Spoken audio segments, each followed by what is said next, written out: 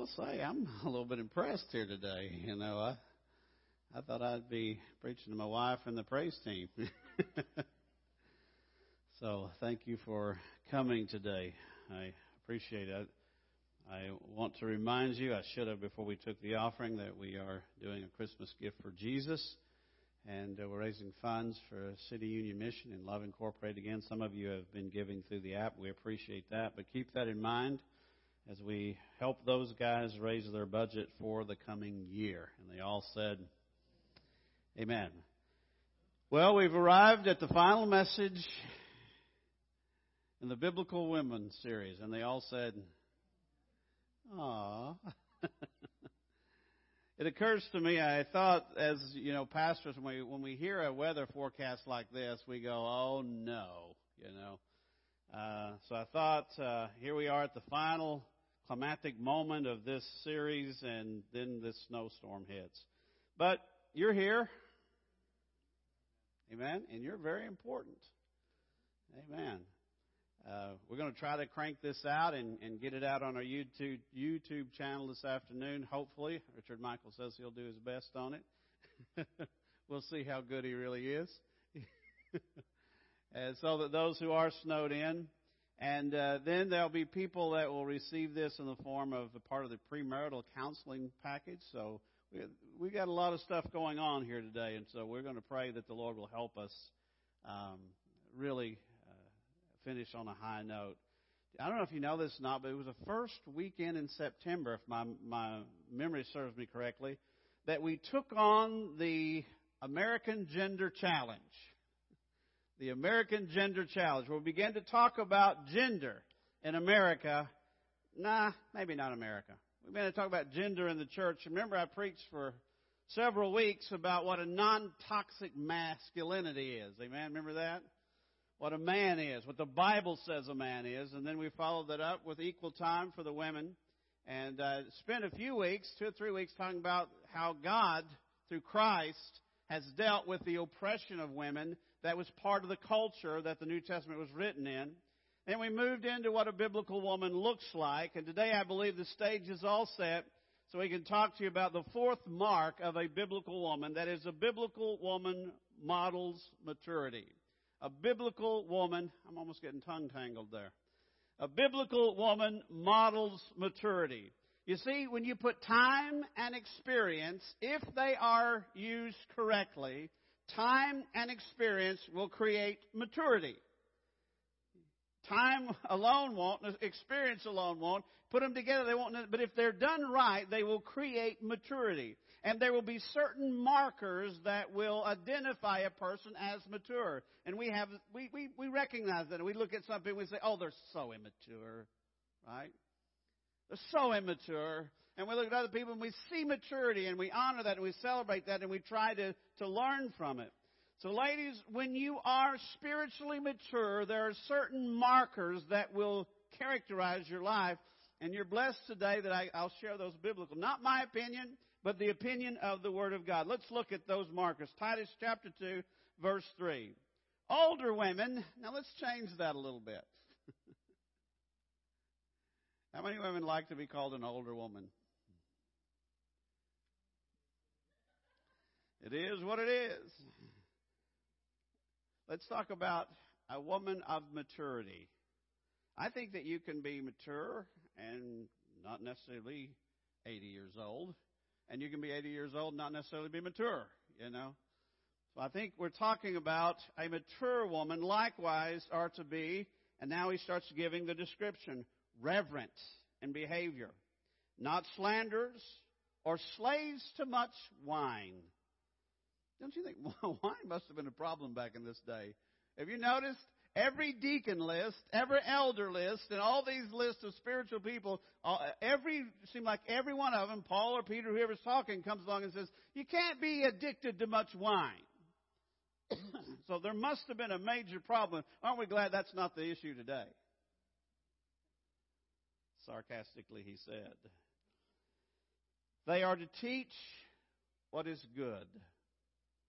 The mark of a mature, godly woman is that she teaches what is good. Maybe not in a pulpit, maybe not in front of a class, but she teaches what is good. And so train the younger women, the less mature, to love their husbands and children, to be self-controlled, pure, working at home, kind, submissive to their own husbands, that the word of God may not be reviled. Likewise, urge younger men to be self-controlled. I don't know why I put that in there. It didn't need to be there. I should have stopped one verse earlier. So first of all, it says she is reverent. She's reverent. What is she? She's reverent. Can I give you a couple of $10 words? You guys have got to get in this sermon, right? I don't want to do this all by myself. Let's talk about the transcendence of God and the immanence of God.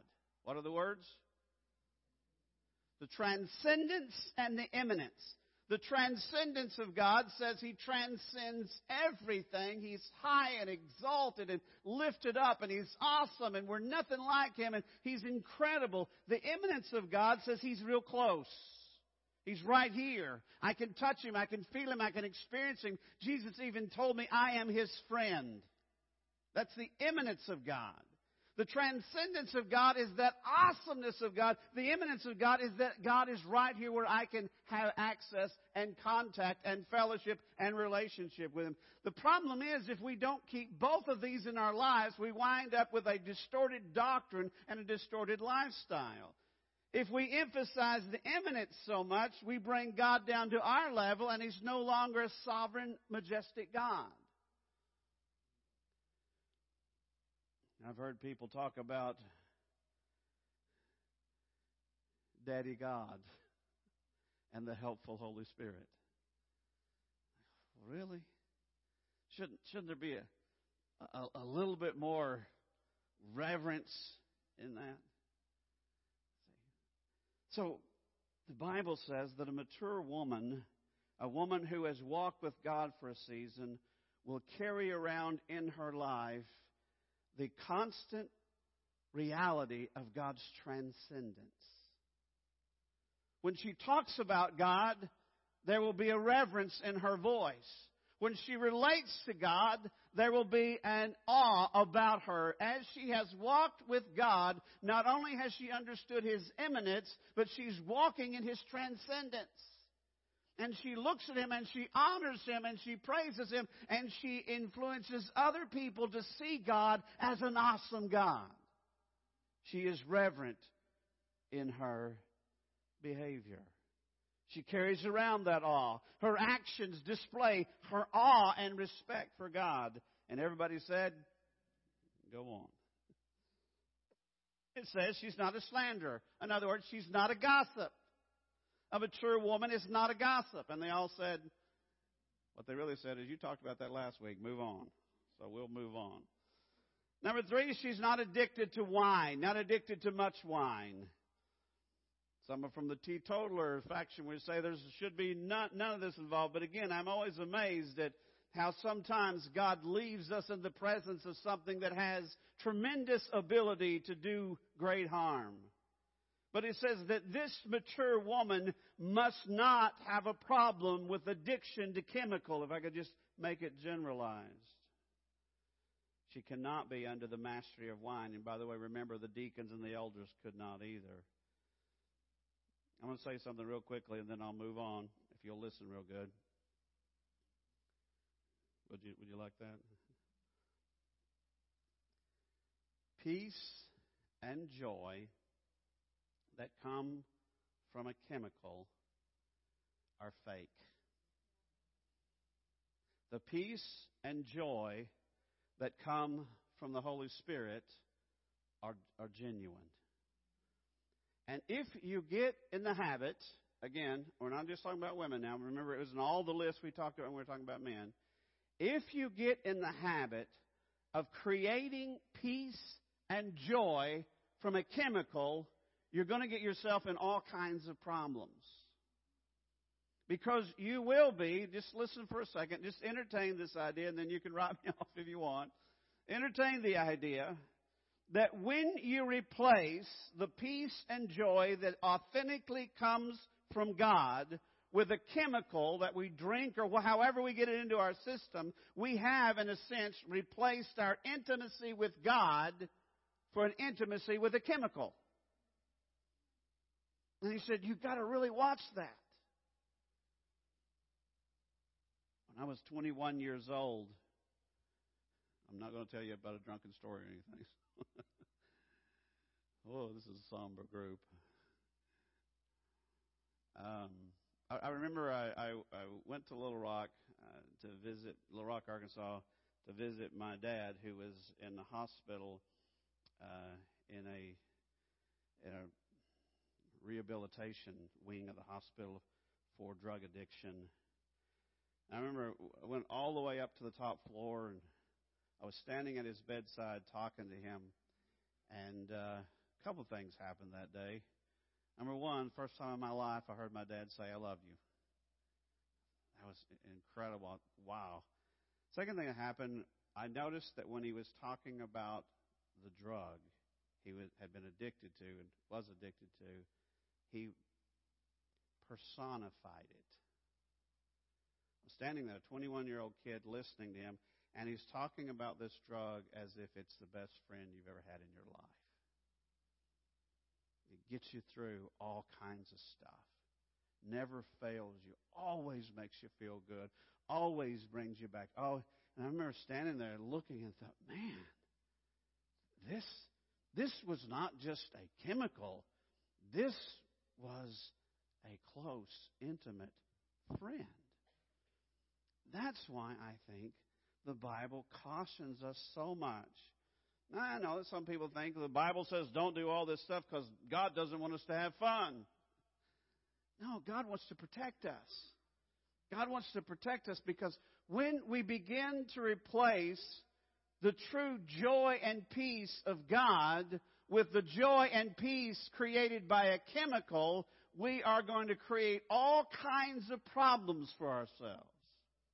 So he says, a mature woman, he said, be careful about this. You'll be drawn into this idea that I can just grab a bottle of wine and fix everything that's bothering me, and you're not fixing anything. You're making them worse. You're just hiding. You're burying your head. You're not dealing with the true issue before you, the Scripture teaches us. And everybody said, is this relevant or not? No, don't tell me if that's relevant. Number 4, she is serious about mentoring. The Bible says she's a teacher. What experience and time have taught us. He said she is obligated to pass it on. I've reached a point in my life, and I hope that I'm not the only one.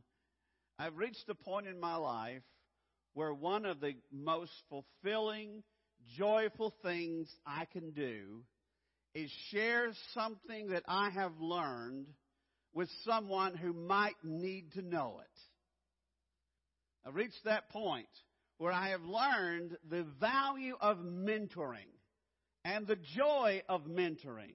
The reason the Church of Jesus has hung around for over 2,000 years and is bigger today than it has ever been in the history of Christianity is because the church is built on mentoring.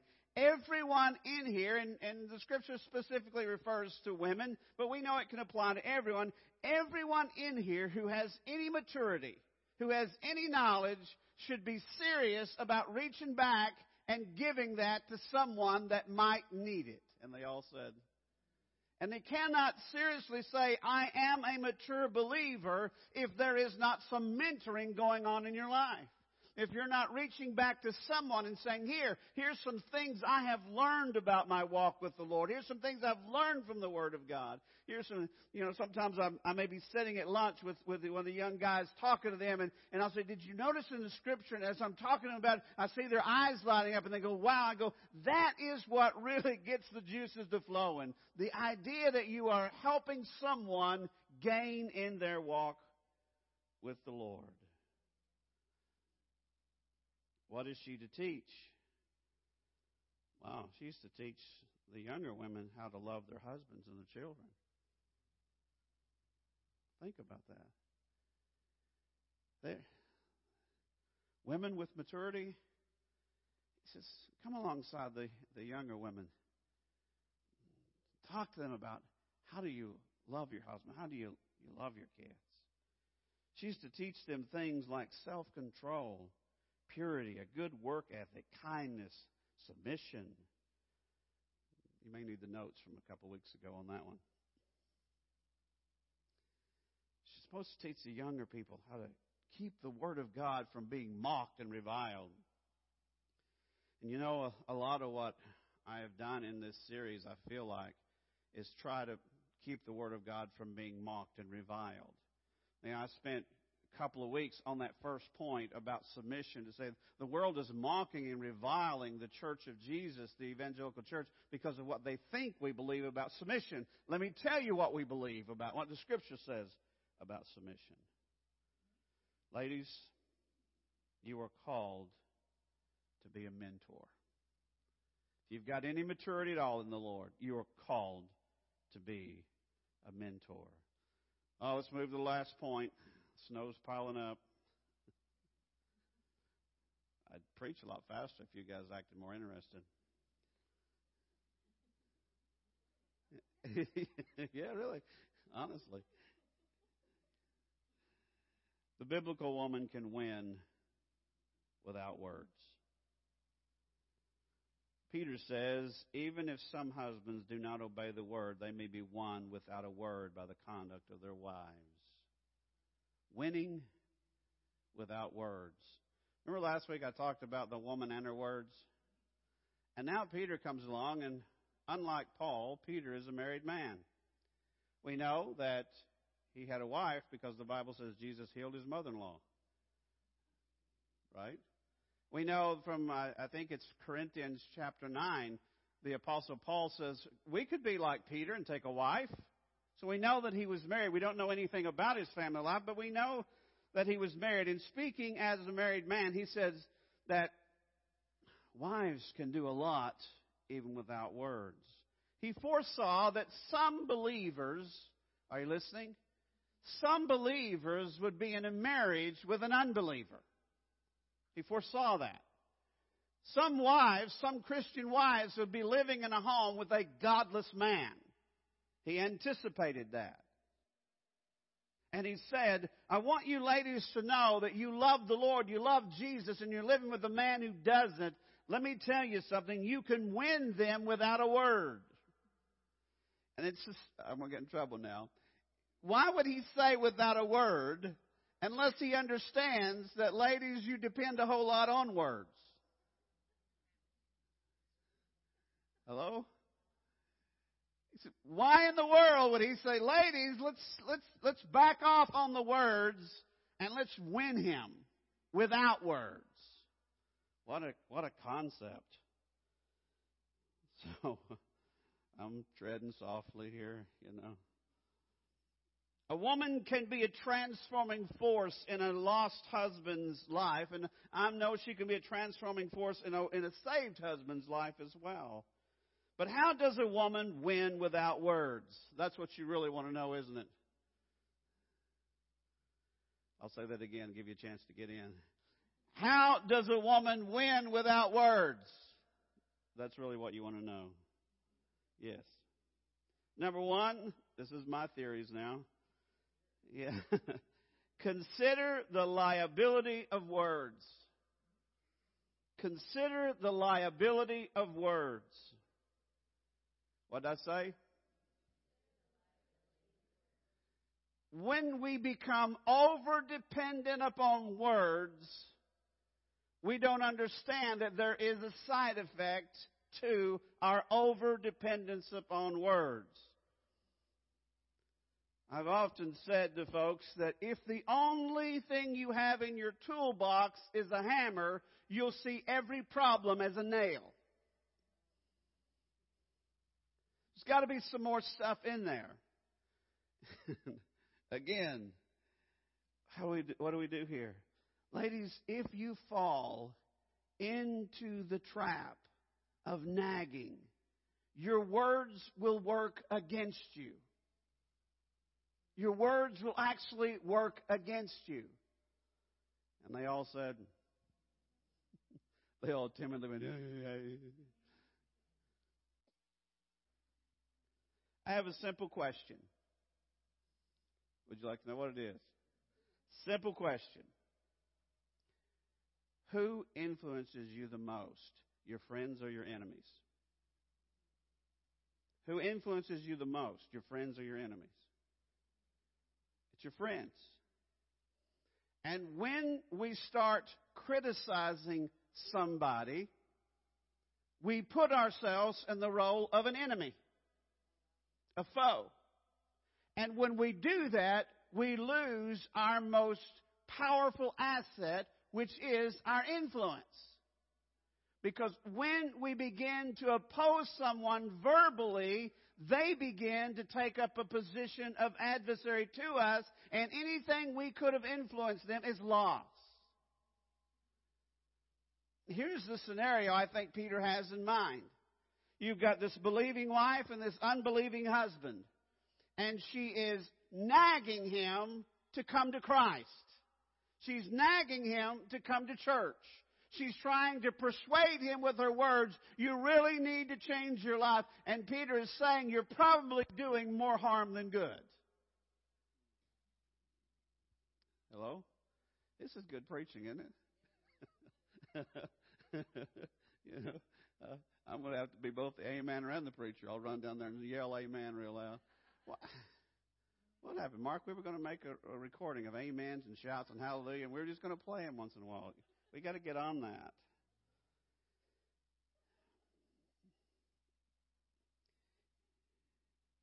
If you want your lost spouse to come to Jesus, be nice to them in Jesus' name.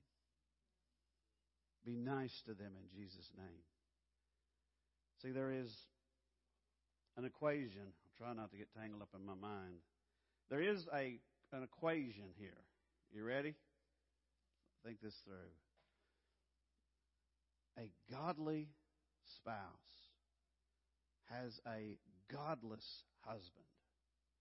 And the godly spouse treats the godless husband in a godly way, and the godless spouse is drawn to the God of the godly spouse. Did I do that right? See? That's how the pieces work together. The godly influence the godless through godliness. That's evangelism 101. The godly influence the godless through godliness. Secondly, consider the power of an example. The power of an example is brought to bear by conduct. Without words, he says. We have this ability to impact people. We have this ability to touch people, this ability to impress people for Jesus. When a person understands and when a person sees godliness in our actions, in our attitude, in the way we treat them and others, I think then and only then they're really ready to listen to our message. This same apostle will at one point write these words, "Be ready to give an answer to those who ask concerning the hope that is in you." There is this idea that as you and I are living godly lives, people are going to come up and ask us, what is going on with you? Amen? And number 3, consider the impact of respect. Peter says that when a godly woman treats a godless spouse, husband, with respect, she will draw him to her God. Paul says the same thing. I believe it's in 1 Corinthians 7. He says, how do you know, O woman, that you will not sanctify your lost husband through your purity, through the way you act? And he says the same thing about men. Have you ever noticed that people tend to meet us at our level of meeting them? You ever notice we tend to establish a standard by which we treat people and they treat us the same? Now, this is a working theory. You want to hear it?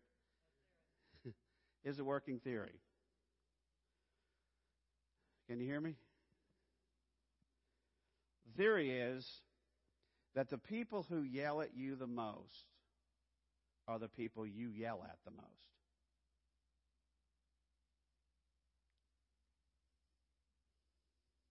You've established that plane of relationship.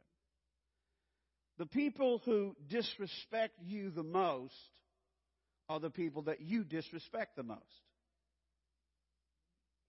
Hello?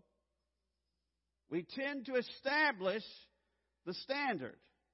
Let's admit it. Some of you would never talk to anybody else the way you talk to your spouse. And vice versa. I know that's always true, but I'm talking about in a negative way now, you know. You don't talk baby talk to other people. That'd be weird. Hopefully you have a language that you guys share. Hopefully you tamp that down when you're around people, you know. Awkward. You know. But I bet those who are rudest to you are the people that you're the rudest to. See, we meet. We meet at that standard. I bet, I'm doing a lot of betting today, aren't I?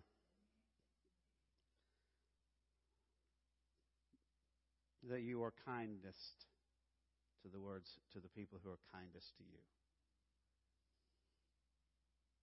I bet you show the most respect to the people who show the most respect to you. We establish what kind of interaction we're going to have. It's the old law of sowing and reaping.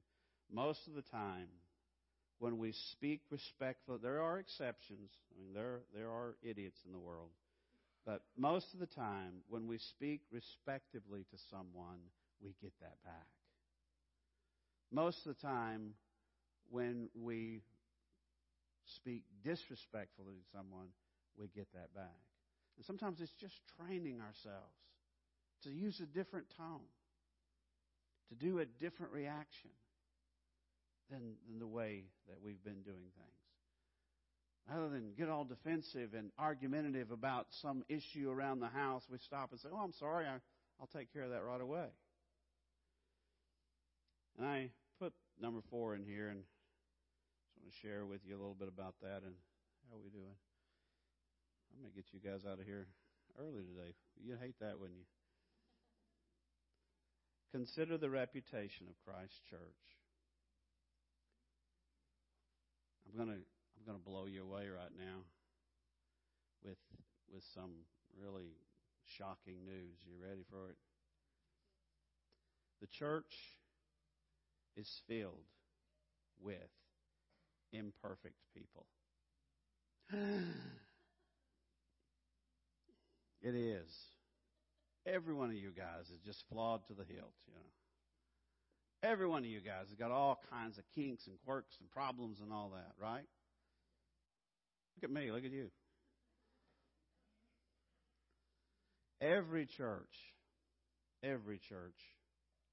has decisions are made that maybe are not the best. Things happen that may not be the best.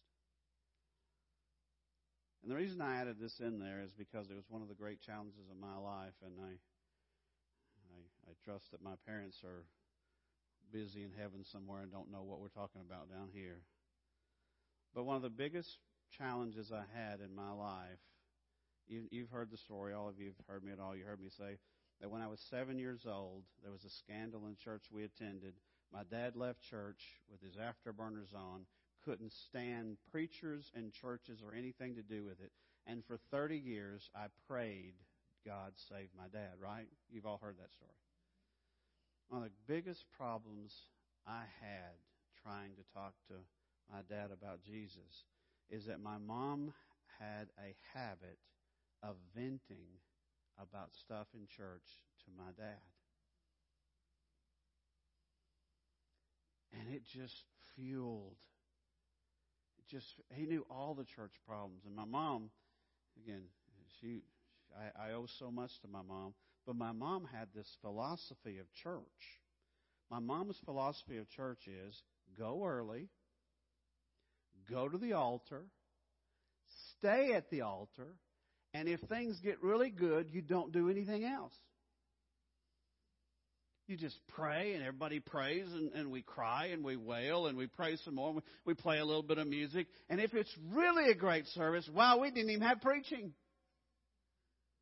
I mean, God moved, and there wasn't even a sermon. I go, I don't know if that's a good idea, but that was kind of my mom's attitude of, man, when you go to church, just let the Holy Spirit take over. We don't need to have anything, and of course, that's not the way church happens. That's a prayer meeting. That's not a church service. That's a prayer meeting. My mom would get so frustrated. She'd go home talking about how the pastor quenched the Spirit. Pastor quenched the Spirit and preached, those kind of things. Some of you are looking real serious. I thought you'd kind of enjoy this a little bit, but and she kind of had this mentality that, and so consequently, God bless her, she had real trouble getting along with pastors, and I'd all the time back them up, but she felt like that they should blow in, blow up, and blow out. But when I'd sit down and talk to my dad, I'd have to try and get through that. All of her frustration would be between me and him. And I'm trying to work. And I remember saying to her one time, Mom, you've got to stop venting to Dad. If you ever want us to lead him to Christ, you've got to protect the reputation of the church. Surely, there's somebody else you can vent to. There's got to be some other way. And the reason I'm saying this, and I really felt compelled to do this, and I feel a little bit bad, Mom's in heaven, she's okay with this, but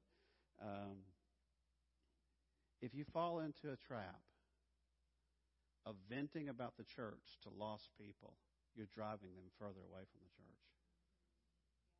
Protect the church's reputation. We already admit it. We're flawed. We don't get it right. We don't always get it right. We don't always accomplish what we want to. We're not always there for you when you needed us. I mean, every once in a while I'm talking to someone and they say, I just got out of the hospital. And I say, sorry, I didn't come see you and pray for you. I didn't know you were in the hospital. We drop the ball sometimes. And you guys are so gracious with that. I don't get in trouble for that too much. But if you go out into a lost world complaining about what's wrong with the church, you're driving them away from the church that has the gospel of Jesus Christ. Amen?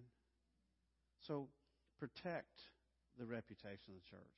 Protect the body of Christ. Let's review real quickly. What does a biblical woman look like? She embraces the biblical order. She understands what submission to her husband is supposed to look like. She adorns herself from the inside out, more concerned about the dressing on the inside than what's on the outside. She understands the power of her words, and she does not let the enemy use those many more words to do harm. She models maturity. She's a mentor. And she can win without saying a word. Her life speaks the gospel truth of Jesus Christ. You know what I don't like?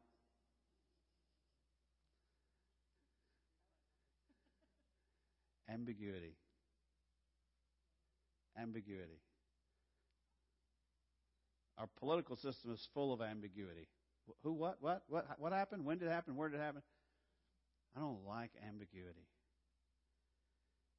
What I like about the Word and what I really like about this series that we end today, I think if you've given half a chance, we've removed the ambiguity and said, this is what a man looks like. This is what a woman looks like. Here's how they function in their spiritual walk, right? So you don't have to walk out of here going, wow, I wonder what God expects of me as a man. I wonder what God expects out of me as a woman. You have the notes in front of you. You've had the teaching. You've got an opportunity to say, here is what I am supposed to be in my God-created, listen, God-ordained gender.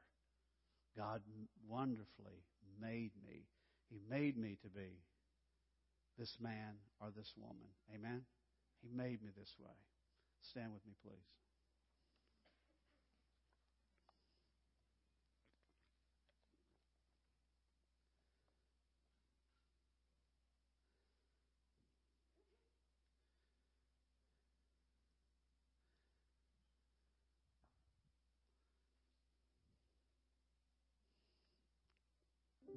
I'm going to pretend that one of you just asked me a very important question. Maybe the most important question, ladies, you could ask me today if we were having a Q&A session was, of all the things you've talked about, what worries you the most? Can we pretend you just asked me that? What is it that worries you the most? What concerns you the most? Ready for the answer? What worries me the most is that the American church has become so individualistic. It's what's going on in my life, my plan, that it feels like, and man, I hope I'm wrong, but it feels like one of the foundational principles of our faith is fading away. That's mentoring. Ladies, every one of you who have any maturity in Christ are called to mentor another lady or other ladies. And when our faith becomes me surviving my trials and accomplishing my mission and all this, and there is no concern for the office of mentor, church is on its last leg when that happens. And I'm not talking about relevant. I'm talking about all of Christianity. It has continued for 2,000 years because whenever Christians became mature, they reached back and lifted other people up. So right now, unless you are a baby Christian, just cutting your teeth, you should be in some relationships with people that you are mentoring for Christ's sake. You should be sharing your knowledge of Scripture and your knowledge of life in the Spirit. You can't let that fade in pursuit of your own issues. Amen? That's what worries me most of everything. I'd love to see a rebirth, a revitalization of the ministry of mentoring going on in the body of Christ. So I want to challenge, today's about ladies, but let's just do it every which way. I want to challenge every mature believer to reaffirm today, I'm going to be a mentor. I'm going to help people come along and learn what I have learned. Amen? Father, in the name of Jesus, I'm asking you to raise us up. Raise us up in maturity. Lord, help us not to make it about ourselves, not to just worry about us getting over the next hump, but help us walk it out, making time for connections that mentor others. Remove our tunnel vision. Bring us into a place where people are getting closer to you through us. People are gaining knowledge and wisdom through us. Lord, I ask if there is anyone today who doesn't know you as Lord and Savior, I'm asking you, Father, that you would give them the faith right now to believe you died for their sins, to accept that sacrifice, to believe in the heart and confess with their mouth Jesus is Lord. In Jesus' name. Amen. Amen. All right, you guys okay? Be real careful out there. Next week, I'll do a Christmas sermon. I promise. Amen. God bless you. Be careful.